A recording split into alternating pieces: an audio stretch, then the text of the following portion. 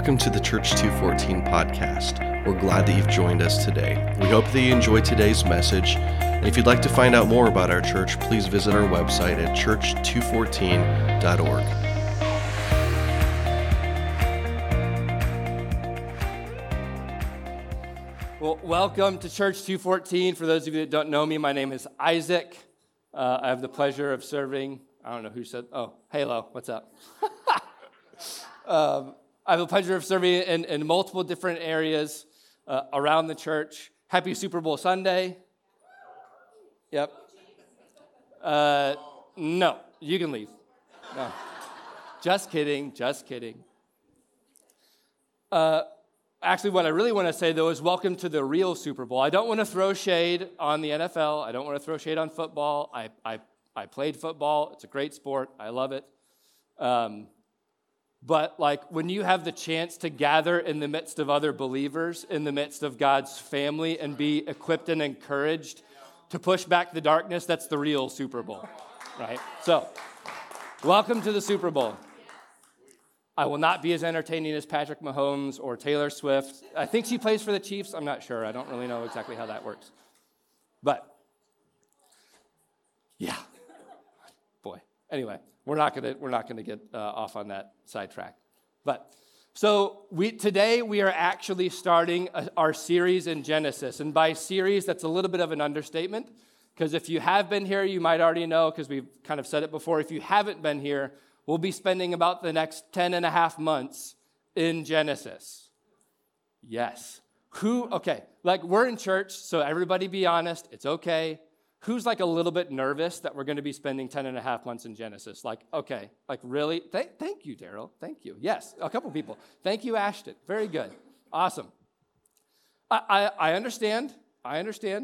For those of you that might be new or that might not remember the last 6 months, we kind of, our teaching team and our entire church was stretched at the end of last year because we spent 6 months going through Revelation. That's the longest series we'd ever done. We did a deep dive on Revelation. It wasn't nearly enough. But I really think it was pretty transformational for our team and for the church to really dig into the Word of God and go deep into what the Lord has to say for us. And so we started at the end, and now as we've kind of talked about before in the 24 series about Psalm 24, now we're kind of coming back to the beginning. We're coming back to Genesis, and we're going to do a deep dive in Genesis for about, 10 and a half months. So I promise you it's going to be worth your time. I promise you. And so I have the very simple task today of basically setting the stage for a 1-year deep dive into Genesis. So I promise to have you home by kickoff, but if you are planning to have some time to prepare your food beforehand, you might want to, stop at Hy-Vee or something on the way home, or Wingstop and pick up some wings. Just kidding. But, so ultimately though, since we have an entire year basically to flesh out some of these ideas that I'm going to be presenting to you today, I'm going to try my best to stay way up at this 30,000-foot view, because my goal is basically to lay out the scholarly and theological framework that we're going to be working within for the next 10 and a half months. Right, because these things are important to understand the text, to glean from the Word of God what He's trying to say to us. And we did this exact same thing with Revelation, right? It's important to understand what you're reading, the literary genre that you're reading, because that changes how you read the text, how you interpret it. It's important to understand the context of when it was written, because remember, the Bible was not written to us, but it was written for us. And so we can't think with our Western minds about what the Bible is saying, because it's not saying that. The Bible is written in the ancient Near Eastern context. That's the context with which we need to understand it. So all of these things are important. It's important so that everyone is kind of working from the same foundation for these next 10 and a half months. We're all singing from the same sheet of music, per se. And so that's my goal today. My goal is not to answer every question about Genesis or provide a thesis-level defense for everything that I'm going to say. We got 10 and a half months to do that, all right? So that's how I'm going to get you home before kickoff, is I can't go deep into everything. I'm just going to kind of lay out the framework, and then everybody else over the next 10 and a half months is going to flesh some of these things out. Deal? Okay. Awesome. So I'll probably say something today that might confuse you or jar you or like bring up some questions. That's okay. keep coming back. We're going to keep fleshing these things out. Sound good? Okay. I have one other thing to ask of you. As we dive into Genesis, and we talked about this during our Revelation series as well, as we dive into Genesis, I would humbly ask you to leave your presuppositions about Genesis behind. It doesn't mean that you forget them, but I think we need to set them aside for a second, and I say that for one simple reason. Your presuppositions about Genesis will likely rob you of much of the beauty and power that is present in this book, right? Because when I say Revelation, some things come up in your mind. They're conjured in your mind, and the problem is that those ideas that you have stand in the way of you hearing from the Word of God and the Holy Spirit breathing on these words so that He can teach you something. Right? Tradition is not bad. Your previous teaching is not bad, but we need to listen to the Word of God with fresh ears, look at it with fresh eyes, so that we don't quench what the Spirit is trying to say to us. And so I would ask you that as you come to this book, that you, and especially in Genesis, because we all have the flannel graph, some of us might have the flannel graph pictures of Genesis and creation and all those kinds of things in the back of our head. I would ask you to set those things aside, because if you come to this book with an attitude of, I've already heard this, or I already know this, that will quench what the Spirit is trying to speak to you. Okay, so that's what we want to avoid. Tradition can be helpful, but tradition is not supreme. The Word of God, breathed upon by the Holy Spirit, is supreme. And so that's what we're going for. And so just like in Revelation, where we didn't focus on timelines or eschatological structures or things like that, we focused on what the Word was actually trying to say. We're going to do the same thing in Genesis, which means that we're not going to focus on old earth versus new earth. We're not going to focus on, was Noah and the ark really real? Were there only two animals? Well, some of the animals, there were more of them because they had to sacrifice them. But were there only two animals? We're not going to focus on those things, because that's ultimately not the main point that the text is trying to convey. And we're going to kind of get into that. There are far more deeper things and, frankly, far more relevant things to learn from the Word of God, to learn from Genesis, than is the earth old or new? Did Noah actually exist? All of those things. Okay? So that's what we're going to focus on. Deal? Everybody on board? Even if you're not, that's fine. All right, let's pray, and we'll get into it. Father, we just thank you for this time that we have to gather together as your family.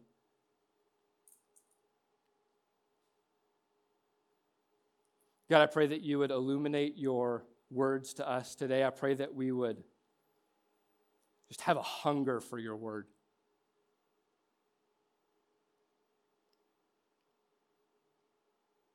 God, I pray most of all that simply you would help us to understand the magnitude and the gravity of your love over us. God, as we start to uncover the story of our origins and the origins of the earth, God, would we view that in light of how much you love us and how intentional you are in coming to us. So God, would your Spirit move in this place? Would you change our hearts? Would you give us an understanding of your love? In Jesus' name, amen. So where I'm going this morning is, first we're just going to start with the structure of Genesis. How is Genesis structured? Again, very general. And then we're going to talk about cultural context. Again, the ancient Near Eastern context, not our Western context, because we can't understand the Bible through our Western context. And then I'm going to back even further up and talk about the inspiration of Scripture. How did we even get this book in the first place? Because that's important to understand if we want to approach the text properly and we want to understand the Bible properly. So we need to talk about the inspiration of Scripture. And then lastly, I'm going to talk about the literary genre. Again, literary genre is important because you can't read Genesis like you read Revelation. Completely different things. And some people might think that's weird, but think about the literary genres that you encounter every day. Like, there's road signs.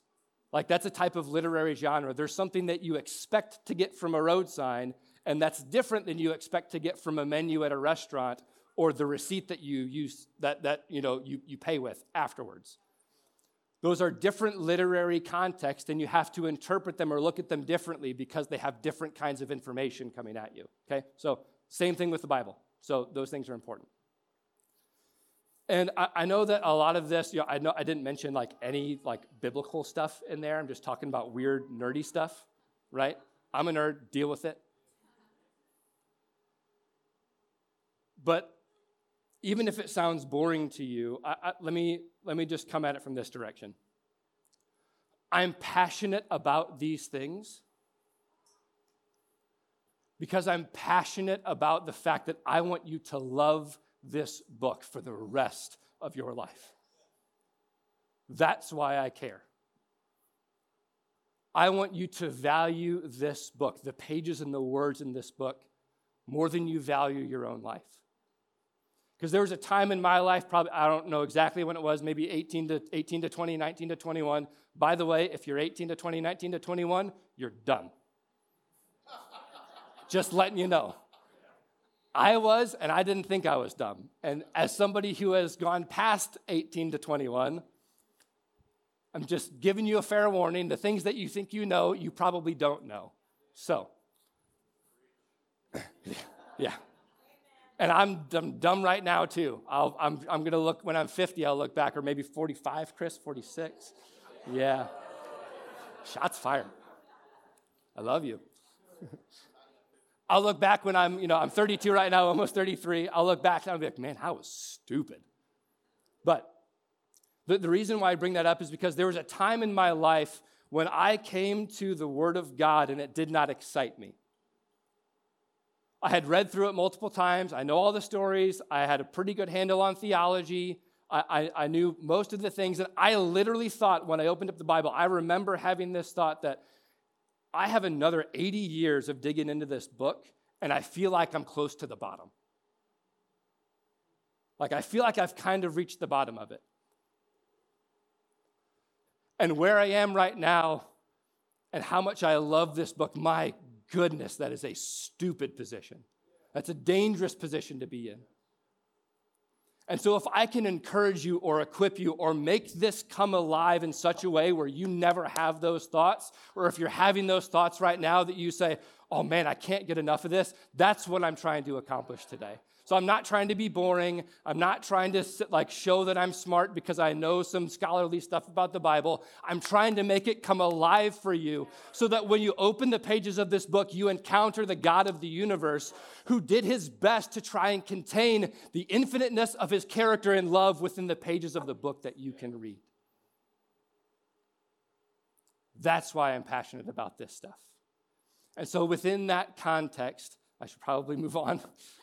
Within that context, just stick with me, okay? I want you to love this book and love the God that wrote it so that you could know him.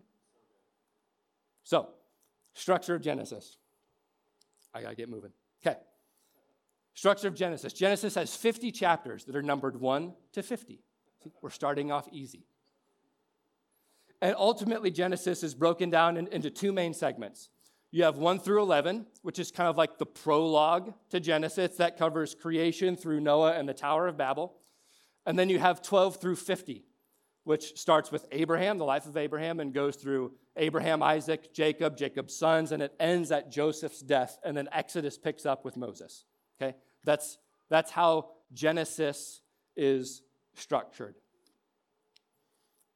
And what I'm going to do is because, number one, we're going into 1 to 11 next, and number two, because 1 to 11 is so foundational, I'm going to just drill down a little bit more into 1 to 11 to give you some context about what that section of Scripture is supposed to do. So 1 through 11 basically gives us the context for the rest of the Bible. Right? It's like the prologue to a movie. Who in here is a nerd like me and likes Lord of the Rings? Yeah, there we go. A couple more hands. Awesome. So, if you remember back in the movies, I just looked this up. So I feel like there was a scene, and this is kind of what was going on, and it was true. So at the Fellowship of the Ring, the start of the movie is basically some B-roll happening in the background while Galadriel, for those of you that don't know, she's an elf. While Galadriel, I believe it's Galadriel, is narrating in the background the history of Middle-earth. And she talks about the rings of power and how the rings of power came into existence. And there were 3 for the elves and 5 for the dwarves and 9 for the races of men. Yes, I am a nerd. And it talks about how Sauron came to power and this conflict. And ultimately what it's doing is it's setting the stage for the rest of the story. And that's exactly what chapters 1 through 11 are. It's setting the stage, it's giving you the context, giving you the good and the evil and how all those things came about so that when you read chapters 12 through Revelation 22, that you understand where all of those things are coming from. So 1 through 11 is incredibly important. And ultimately what 1 through 11 contains is it starts with the grand story of God's desire to create a physical world and to create humans and establish communion with humanity. That's the way Genesis starts. God's grand story and his desire to create a physical world and to create humanity to live on that physical world so that he can have communion with them, so that they can partake in his divinity and be part of his family. And not only does he establish community with humans, but he gives humanity purpose. And that's very important. Because if you've ever been in a time of your life where you are purposeless, that's a dark place to be. Everything needs purpose to exist. And God was kind enough to say, not only am I going to create you, I'm going to give you purpose. Very specific purpose. And that purpose is to be like him, to bear his image, to glorify the Lord, to be creators of order out of chaos. We are to bear his image and subdue chaos. Genesis sets the framework for the purpose and existence of all humanity. And it's to be with God and to be like God. That is our purpose. To be with him and to be like him. We are to be like him in every way. We are his viceroys on this earth. We are to have dominion over what he has created, and in submission to him, make the rest of the earth look like Eden. That was the original mission for Adam and Eve. Make the rest of the earth look like what I have created here. But it's your job to go do it. God also is kind enough in 1 through 11 to write the manual for human flourishing. It starts like this. One man, one woman. That's how it starts. There is no other combination. There's no other opinion. It is fact. One man, one woman. When you get out from underneath that God-given design for human flourishing, things break. One man, one woman that leaves mommy and daddy.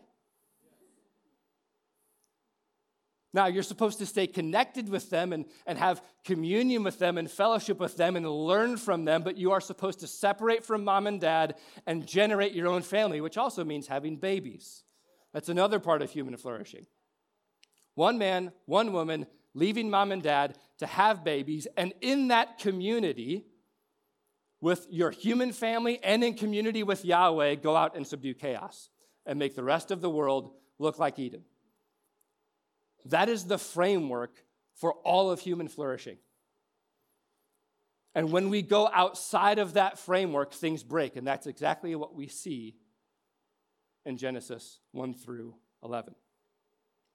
And Genesis 3, Genesis 6, and Genesis 11, the earth and all of humanity are wrecked by rebellion against Yahweh, both a spiritual rebellion and a human rebellion. That's what happens. You go outside of God's plan for flourishing and things break. And that's what happened in Genesis. And as a result of that, all of the nations of the earth are scattered and given over to other gods, to inferior gods, to be ruled by them as punishment for their rebellion. And that is the prologue of the entire Bible. Chapters 12 through Revelation 22 are ultimately to convey Yahweh's promise to redeem the earth and bring all of humanity back to himself. That's Genesis 12 through Revelation 22. That's the whole story.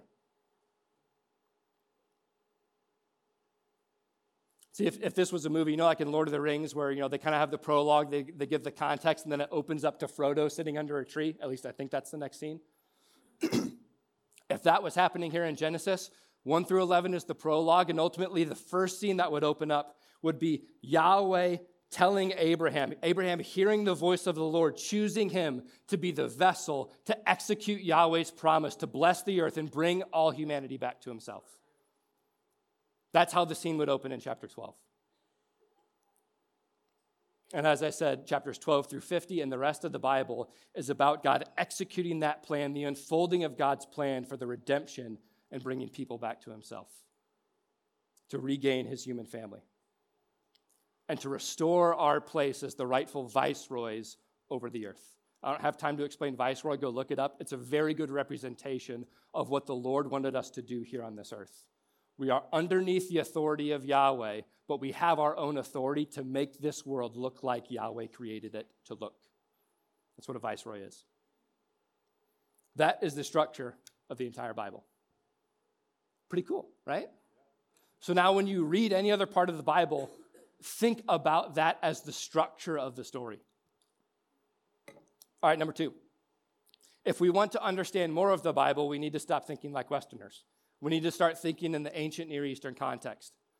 And so I'm just going to kind of go through 4 really quick points that we're going to keep running into in the book of Genesis and frankly other places in the Bible after we're outside of this year, after we get outside of Genesis. And so these things are going to be very important. Remember, the Bible was written for us. It was not written to us. So we cannot read it as if it was written to us. Okay, we cannot read it with our own cultural context. All right, and so what are some ancient Near Eastern context things that will be important as we go through the book of Genesis? Number 1, there are many gods. That's a fact. It's exactly what the Bible communicates to us, that there are many gods. Now, let's be clear. There is only one who is the creator. There's only one who is supreme. There's only one who is worthy of your worship and adoration. And there are others underneath of him that are posers that try to act like gods. And see, part of the problem is that in our Western enlightened culture and in our Christendom culture, there's a lot of baggage that comes when we string the letters G-O-D together, right? We think about a certain array of characteristics when we hear the word God. The problem is that the ancient Hebrews didn't have that baggage. They used the word God. Their word for God was Elohim. That's the general word for God, lowercase G-O-D. Their word was Elohim, and they used that word for basically any entity that exists in the spiritual realm. That's what they used the word Elohim for. So, like God, they used Elohim. Like Yahweh, they used Elohim sometimes. Lesser gods underneath of him, like the gods of the Canaanites and the Amalekites and the Assyrians and the Babylonians, the ancient Near Eastern people called those gods Elohim. There's even a text in Scripture where Saul goes to a seer, a medium, and asks the medium, because he's freaking out about something, and he asks the medium, hey, at this point, the prophet Samuel's dead. And he says, hey, call up Samuel so that I can talk to him, so that I can figure out what he wants to say. And in the text, it calls Samuel's ghost, basically, an Elohim. Okay, so the Hebrews did not have the same baggage with the words G-O-D that we do, okay? So the reason why I say that is because there are many gods. The Bible is clear about that. But Yahweh is supreme and incomparable, right? Yahweh is supreme. That's the ancient Near Eastern context. Number 2, geography is spiritually significant. Geography is spiritually significant. And we see this concept play out in many other places in the Bible, not just Genesis, the most famous of which is Daniel, where Daniel has a dream. An angel comes to him to interpret the dream, and the angel says, hey, sorry, bro, I got delayed. I was fighting with the prince of Persia. And he wasn't talking about the physical prince of Persia. He was talking about a demonic power or principality. And so as I said before, that in the end of Genesis 11, when the Tower of Babel event occurs, there are certain rebellious spiritual powers that are given dominion over various geographical areas. Like people are scattered to different areas around the world, and there are certain rebellious spiritual powers that are basically given dominion over them. As punishment for those people, they have a lesser god ruling over them. And the reason why that's important is because those geographical regions to the people of the ancient Near East were very important. Because if you got outside of the region of your God, the protection of your God, you risk losing that protection as you step into another God's territory. The other thing that you risk is you risk a cosmic battle, a spiritual battle, if your God goes with you into the enemy territory, and now he has to fight the other God of the other enemy territory, right? That, I know it sounds really weird, especially to our Western minds. That's the context of the Bible. It's what's in here. So geography is spiritually significant. Number 3, words have multiple meanings and names have power. Words have multiple meanings and names have power. As one example of words have multiple meanings, in Genesis 3, we have the word serpent. The Hebrew word for that is nakash. And nakash does not have a single meaning. Nakash is actually a 3-layered word. It has 3 different definitions, and it's not like, well, it could be this one time or that one time or this another time, depending on the context. No, it means all 3 of those things at the same time. And nakash is a very general word. It's somewhat of an ambiguous word, and that the ambiguous nature of that word is important because you're not supposed to read that word and say, oh, it's this specific thing. You're supposed to read that word and see the litany of definitions about it because it more accurately contains the concept that is trying to be portrayed. And so words are important, and words have different meanings. And so we're going to be digging into some of those things as we go through the text. That ambiguity in those words is important because it's not just supposed to mean one thing. It's supposed to mean many things. It's much deeper than just a single layered definition. What about names have power? So in the ancient Near East, names, especially the names of gods, were considered to have power. Because the name itself, when you invoked the name of a god, the name was the very embodiment of their physical presence. Like, it's as if they were there. And so when the ancient Israelites, or when we carry the name of Yahweh, it is as if Yahweh is right here with you, right? That should excite you, right? That's a very clear theology that the Hebrews believed, and it's something that we should adopt ourselves, right? If you carry the name of Yahweh, if you carry the name of Jesus, in their context, that meant that he was with you. Like in person, all of his power, all of his character is present with you and in you. There's another passage in the Bible where it's a prophecy where God is speaking about his angel. He's actually speaking about Jesus, but he's speaking about the angel of the Lord, and he says, and my name is in him. That meant that everything that encompasses Yahweh is contained within that name, and the name is in Jesus. Jesus contained everything that Yahweh was.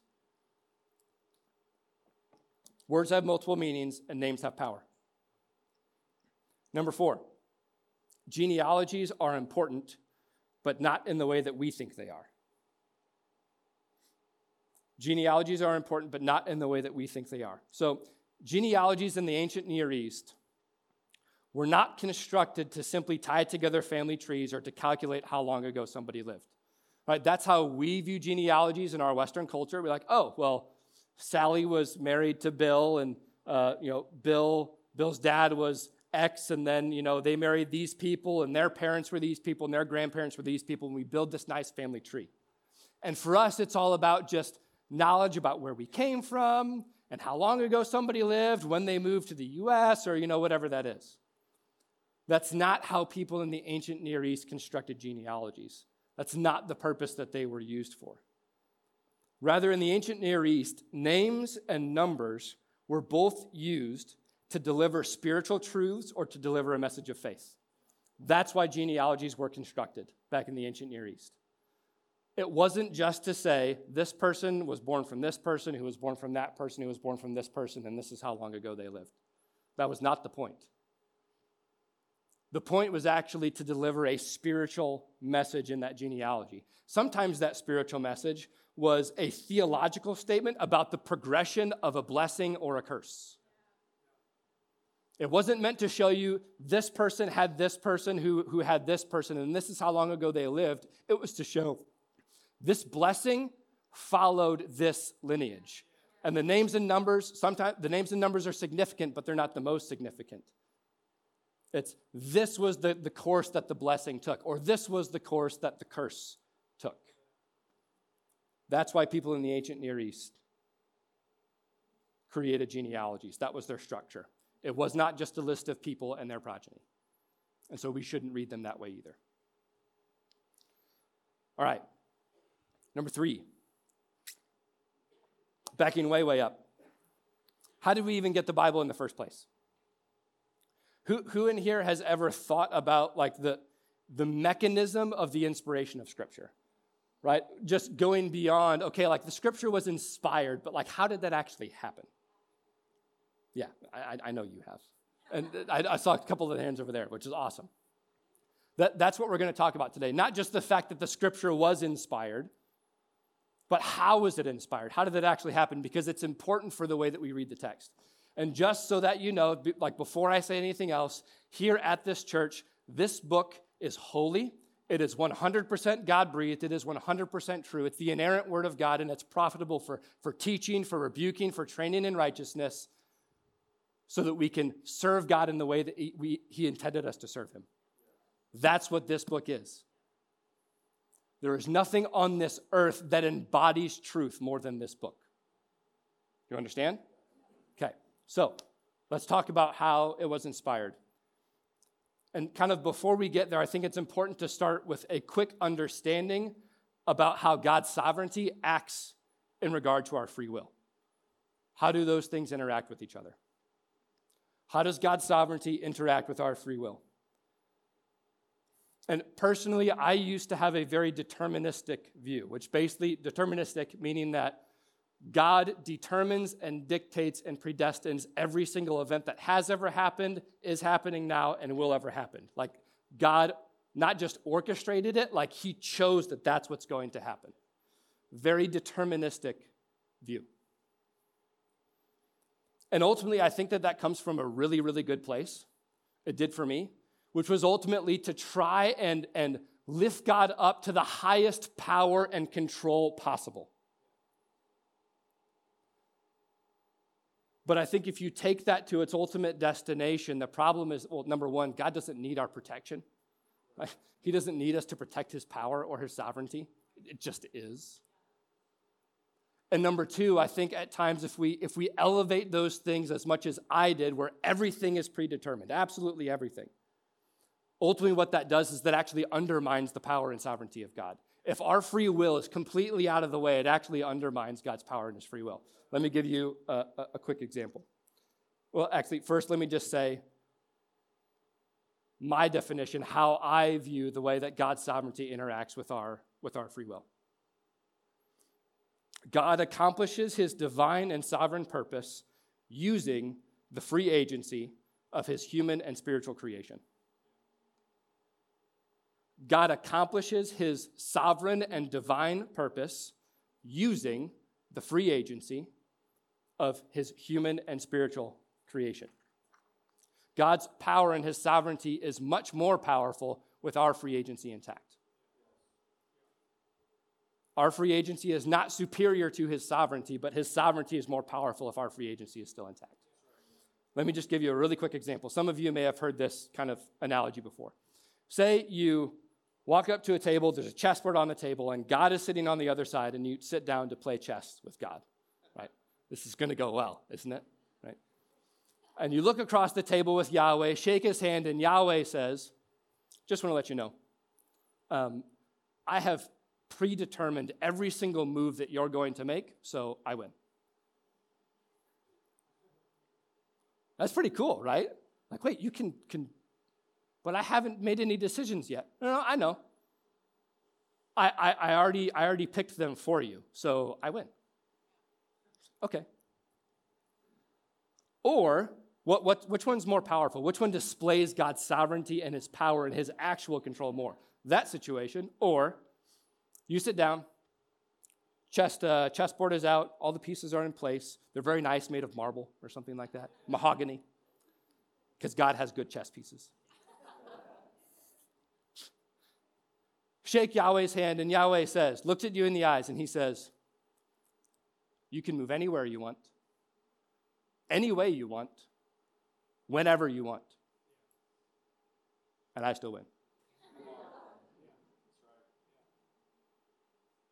That's how God's sovereignty, it's small and maybe sounds a little trite.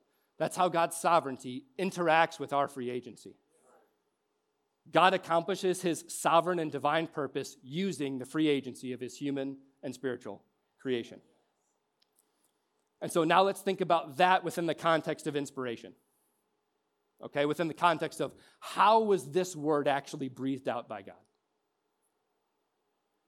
So what I used to think in my deterministic sense was that it was either a Holy Spirit possession or Holy Spirit dictation, i.e., God inspired Scripture to be written. The writer basically went into some kind of a trance, wrote some stuff down, and then woke up and said, wow, that's pretty good. Right? The perfect and inerrant Word of God. Or Holy Spirit dictation, where maybe the person is conscious, but the Holy Spirit is in his ear. In the beginning was the Word, and I want pizza. No, you're going to have to say that one again. I don't think that's right. Holy Spirit dictation.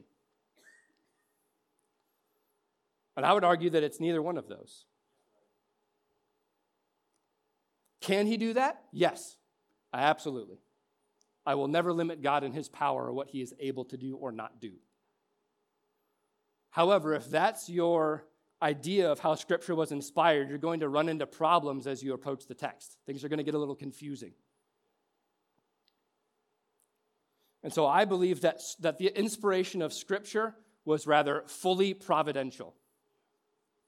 The inspiration of Scripture was fully providential, meaning that when God inspires a writer, every experience that person has ever had, every memory that they have, every story they've ever heard, every conversation that they've been a part of or heard secondhand, every scene of the earth or every part of their life was perfectly lined up, was perfectly providential, so that when Yahweh says, write,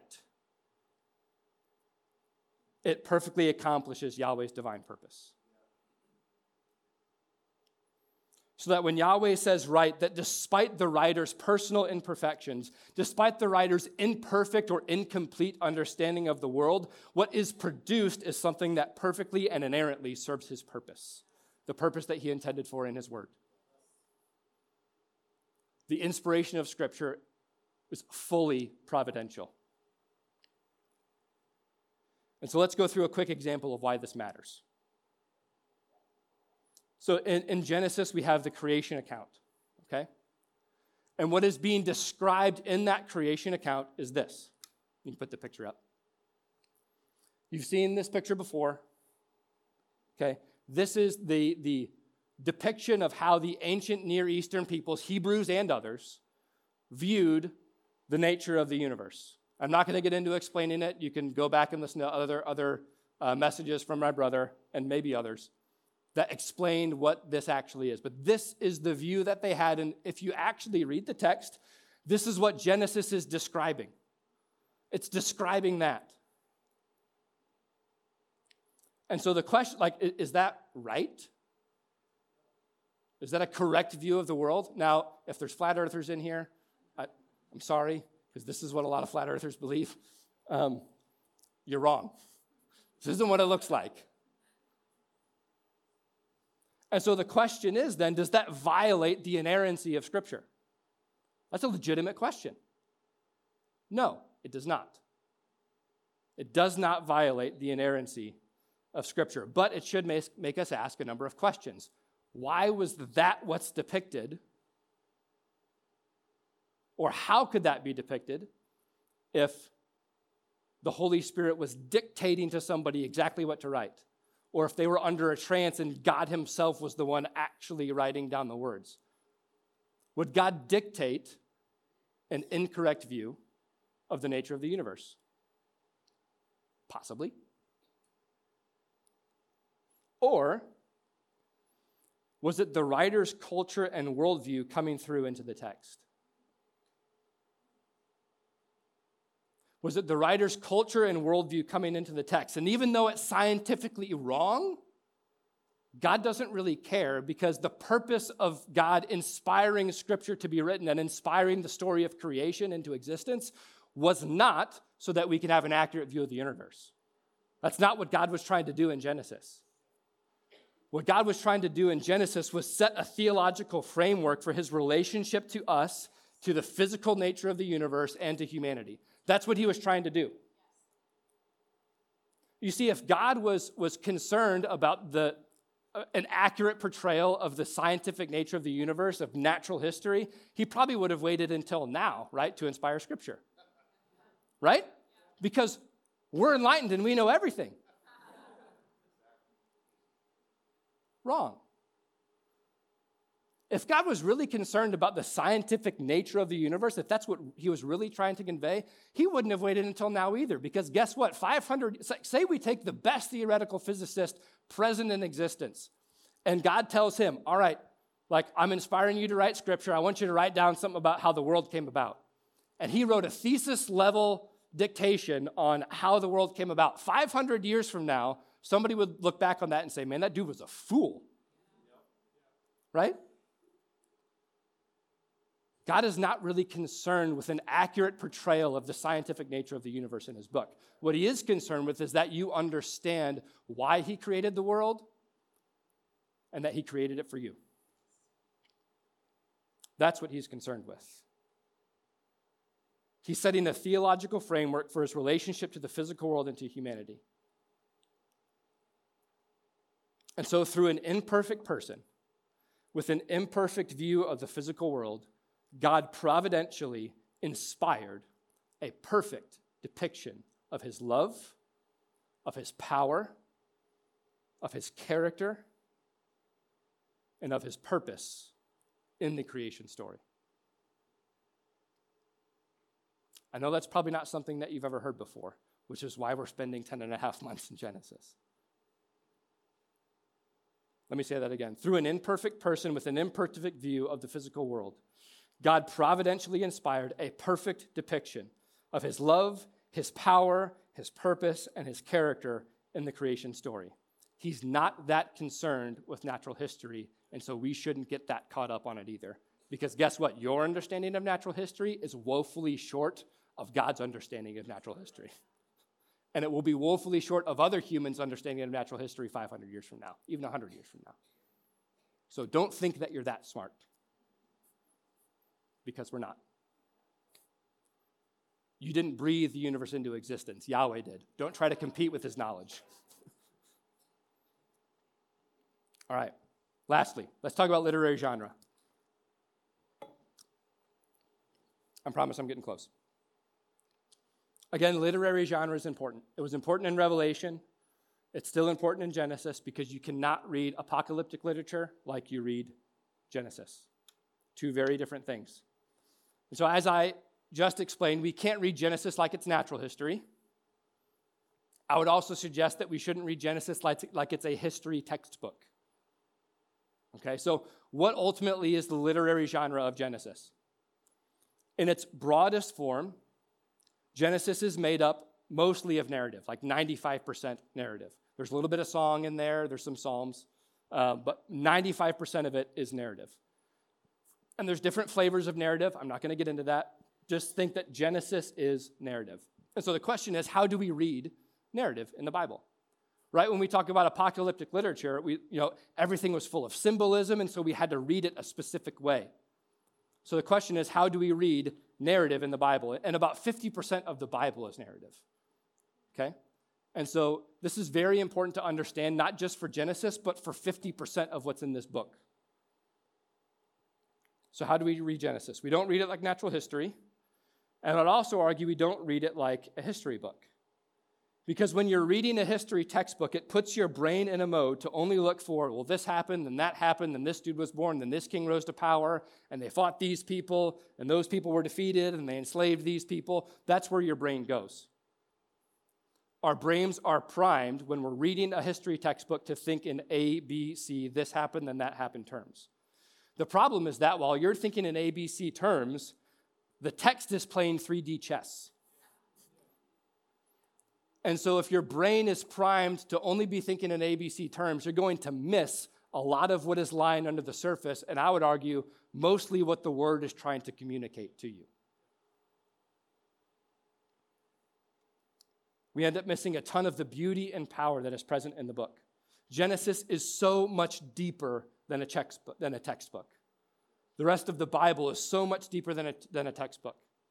Remember in Revelation when we talked about we need to look higher, we need to think broader, we need to think with our theological mind first and not with our historical mind first. That's exactly the case for Genesis. We need to think bigger and broader and deeper. We need to think with our theological mind first. So I still haven't answered my question because I'm a little nervous about how you're going to react, but that's okay. Stick with me for more than one sentence. Just give me 3 sentences, and I think I'll fix it. I would argue that when we read Genesis and all narrative in the Bible, that we should read it like it's fiction. That was sentence number 1. Give me 2 more. I would argue that we should read the narrative in the Bible like it's fiction. Now, let me be very, very, very clear. It is not fiction. This is 100% true. It is inerrant. It is breathed out by God so that you can interact with him and know him, understand his character, be changed by his love and his power. Nothing in here is fiction. But when it comes to narrative, we should read it like it's fiction. Let me explain. Just like when you read a history textbook and your brain thinks in ABC terms, when you read fiction, your brain is not thinking in ABC terms. The Bible doesn't want you to think in ABC terms. Remember, it's playing 3D chess. You see, when we read fiction, we have certain expectations about how fiction is structured, about how it's supposed to communicate with us. See, when we read fiction, we're thinking about the connections between the story arc and the characters and the words that are used to describe the setting that the story is in. All of these things are simultaneously going on within our mind as we're trying to put this picture together of this story that's unfolding in front of us.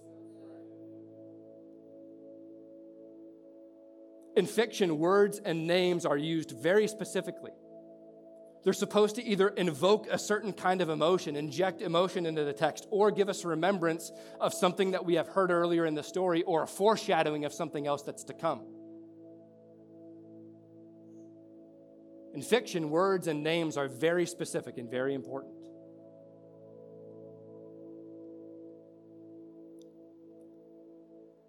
Fiction weaves threads together between people and concepts and ideas that you have run into before or will run into again. And it's these threads, these connections between people and concepts and names and places that are all supposed to be contained within your mind because it's going to become important later on. That's how fiction is structured. In fiction, the story isn't written in a straight line. You have the main story arc, and then oftentimes it will break off into a separate story arc. And you'll meet new characters and new context, but then it'll come back to the main story arc and then break off into a different one. And there's more characters over here and more context over here, and then you come back to the main story arc, and now you have a better picture of what's happening in the entire story. It's exactly how the Bible is structured. It's not ABC. It's structured like fiction. It's not fiction. It's true. But it's structured like fiction, so we should read it that way. We shouldn't read it like a textbook. See, in fiction, there are main characters and side characters and protagonists and antagonists and heroes and anti-heroes and side stories, but everything is important and contributes to the depth and the truth of the narrative. Everything is meaningful and significant. There's not a stray word or a stray name or a stray event within a narrative that doesn't contribute value and importance to the story. So we should read the Bible that way. See, this is how Genesis and about half the Bible is structured. It's a narrative. And oftentimes we read it as if we're reading a textbook, and we are missing so much. It is not fiction, but we should read it like it's fiction, because it will prime our minds to see far more of what the Word is trying to communicate than if we're simply reading a textbook.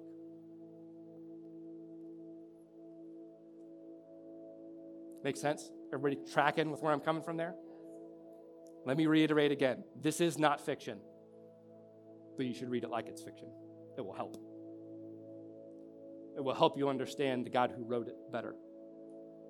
It will help you understand how much He loves you. It will help you understand how much He loves your enemies. It will help you understand just how providential He's been over your life. You are doing this book a disservice if you read it like a textbook. It's not how it was meant to be read. It's not how it's structured. So that kind of sets up the scholarly framework for Genesis. That's kind of the world that we're going to be living in for the next 10 and a half months. By the way, thank you for making it through my intro. Kidding.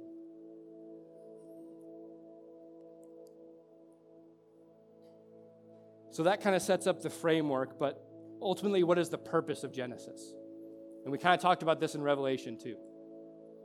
One of the things that I said in Revelation is that what is Revelation meant to do in us? Revelation was meant to awaken us to reality, anchor us in victory, and ignite us to action. That's what Revelation was for. So the question is, what is Genesis for? What's it supposed to do in us? How is it supposed to change us? What's it supposed to reveal to us? Heidi's going to dig into that a lot more next week, because I don't have time to get into all that now. But if there was one thing that I would leave you with, if there was one string that I want you to focus on as we go through Genesis, it's this. God's love for you is unmatched.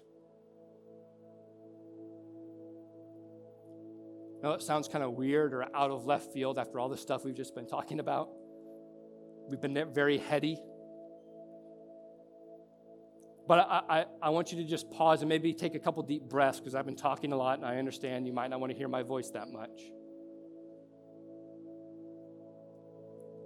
But just take a couple breaths and let that really sit with you, that Yahweh's love for you is unmatched. And this book is trying to communicate that message to you. And so if you're opening this book and you're not feeling that, come talk to somebody. Keep going. Persevere through. Ask the Holy Spirit to reveal that to you. Like, God, show me your love in this book. God's love for you is unmatched. See, the biblical creation account is the only creation account where the expressed purpose of human creation was to commune with God, be in community with Him, and participate in His divinity. The only one. Where the express purpose that you were created was to have communion with God and to participate with Him in His divinity. Every other creation narrative of the ancient Near East either sets humans forward as created by the gods to work for them so that the gods didn't have to work so that they could be lazy, or humans were created basically by accident out of activity of the gods, and then the gods used them for the work so that they didn't have to. And so if somebody tells you that, all religions are basically the same, all you have to do is just start there. Start at the beginning. Just say, okay, tell me another religion where God specifically creates humans just so that they can be with Him. Just so they can be in His presence. And so that they can be like Him, that they can take part in His nature and subdue chaos along with Him. That he gives them purpose that is far beyond just serving him. It's expanding him. And he doesn't use humans as slaves. He uses them as an extension of himself. Tell me another religion that's like that.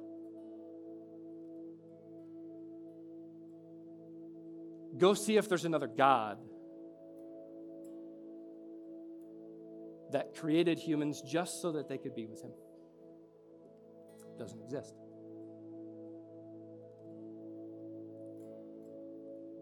God's love for you is unmatched. He created you to be his image and reflect his image. I just want you to think about how unbelievable that is. The God of the universe that spoke everything into existence, that is so powerful that he doesn't have to predetermine everything. He can say, you can move whenever you want, however you want, whenever you want, and I still win. That God looks at you and says, I just want to be with you. I want you to be with me. I want to give you purpose. I don't want you to be walking around this life listless and not knowing what you're supposed to do. Just come close to me. Come under my wing.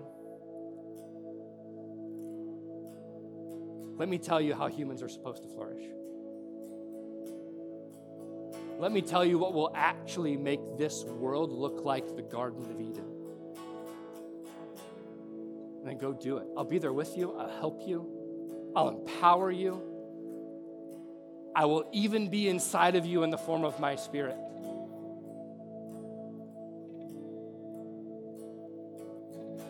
That should blow our minds. That should absolutely wreck us that God wants to be with you. See, his love for you is unmatched. He loves you more than anybody ever could. Maybe you're even a narcissist and you love yourself more than anything else in the world. Guess what? God loves you more. He wants to crush your narcissism, by the way. Because that's actually, as good as that feels, that's actually damaging to you. That is not in his plan of human flourishing over your life.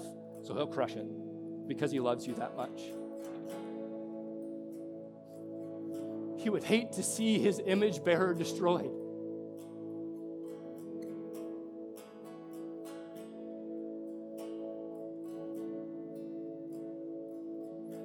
So as I started this sermon off, I want you to love this book because it communicates all of those things about who he is to you. His love for you is unmatched because that God, in his divinity and providence, somehow was able to contain his character and his love within pages that you now have sitting in your lap right now or on your phone so that you can read them and know him. How is that even possible? His love for you is unmatched.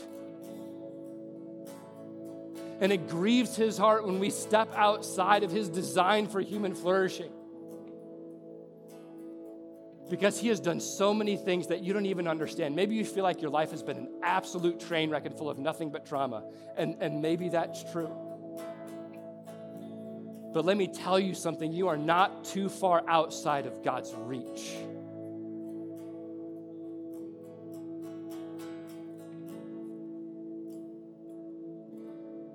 Somehow in his providence, he is writing a beautiful story through your life. And the worst thing that can happen is if you snuff it out.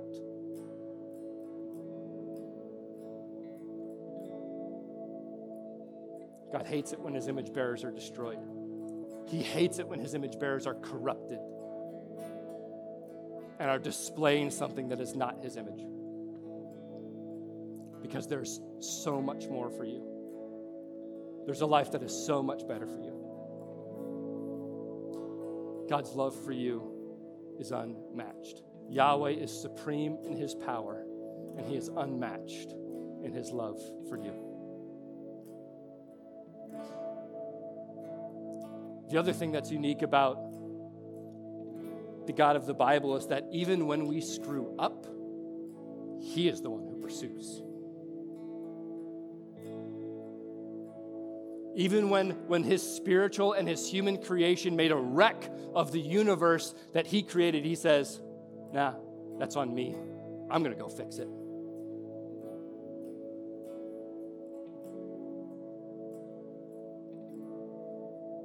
Even when you've made a wreck of your life or when somebody else has made a wreck of your life, God still pursues you. Because his love for you is unmatched and he is your only hope at creating life out of ashes.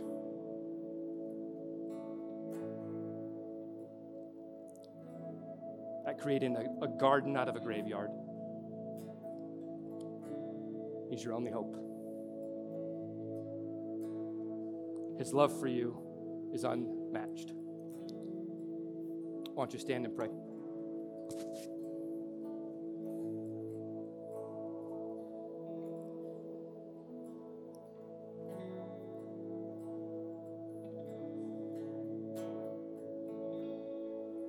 Maybe you walked into this place this morning and you feel unloved.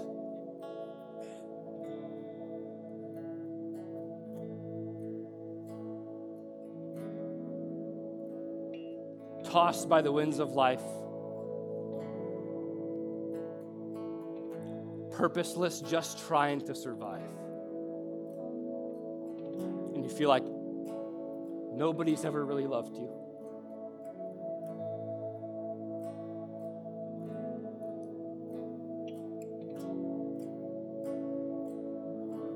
I just rebuke that lie of Satan right now in the name of Jesus, and I send it back to the pit of hell.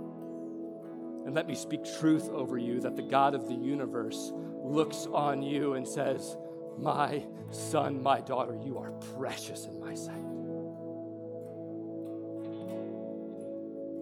And every pain that you felt, I felt it too.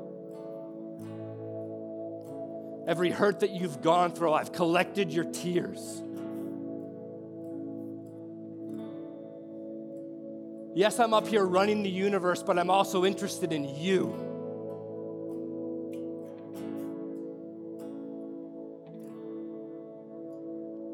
I'm with you and I love you.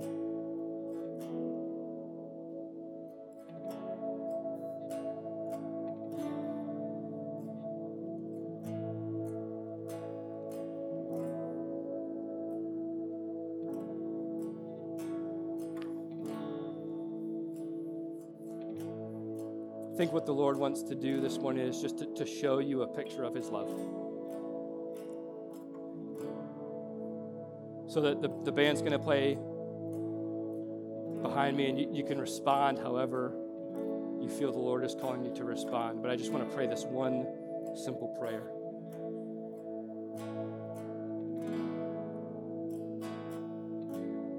God, would you supernaturally impart to us an understanding of the magnitude of your love over us.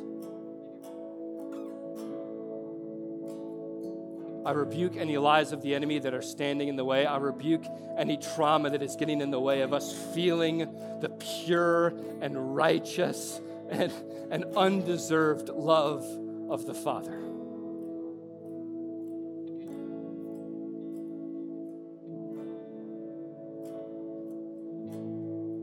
God, would you impart to us an experience of your love like we have never felt before? And would it change us? Yahweh, you are supreme. You are alone worthy of praise and worship and adoration.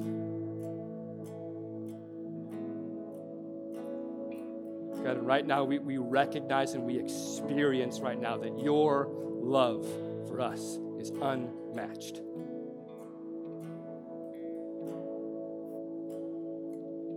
Holy Spirit, change us.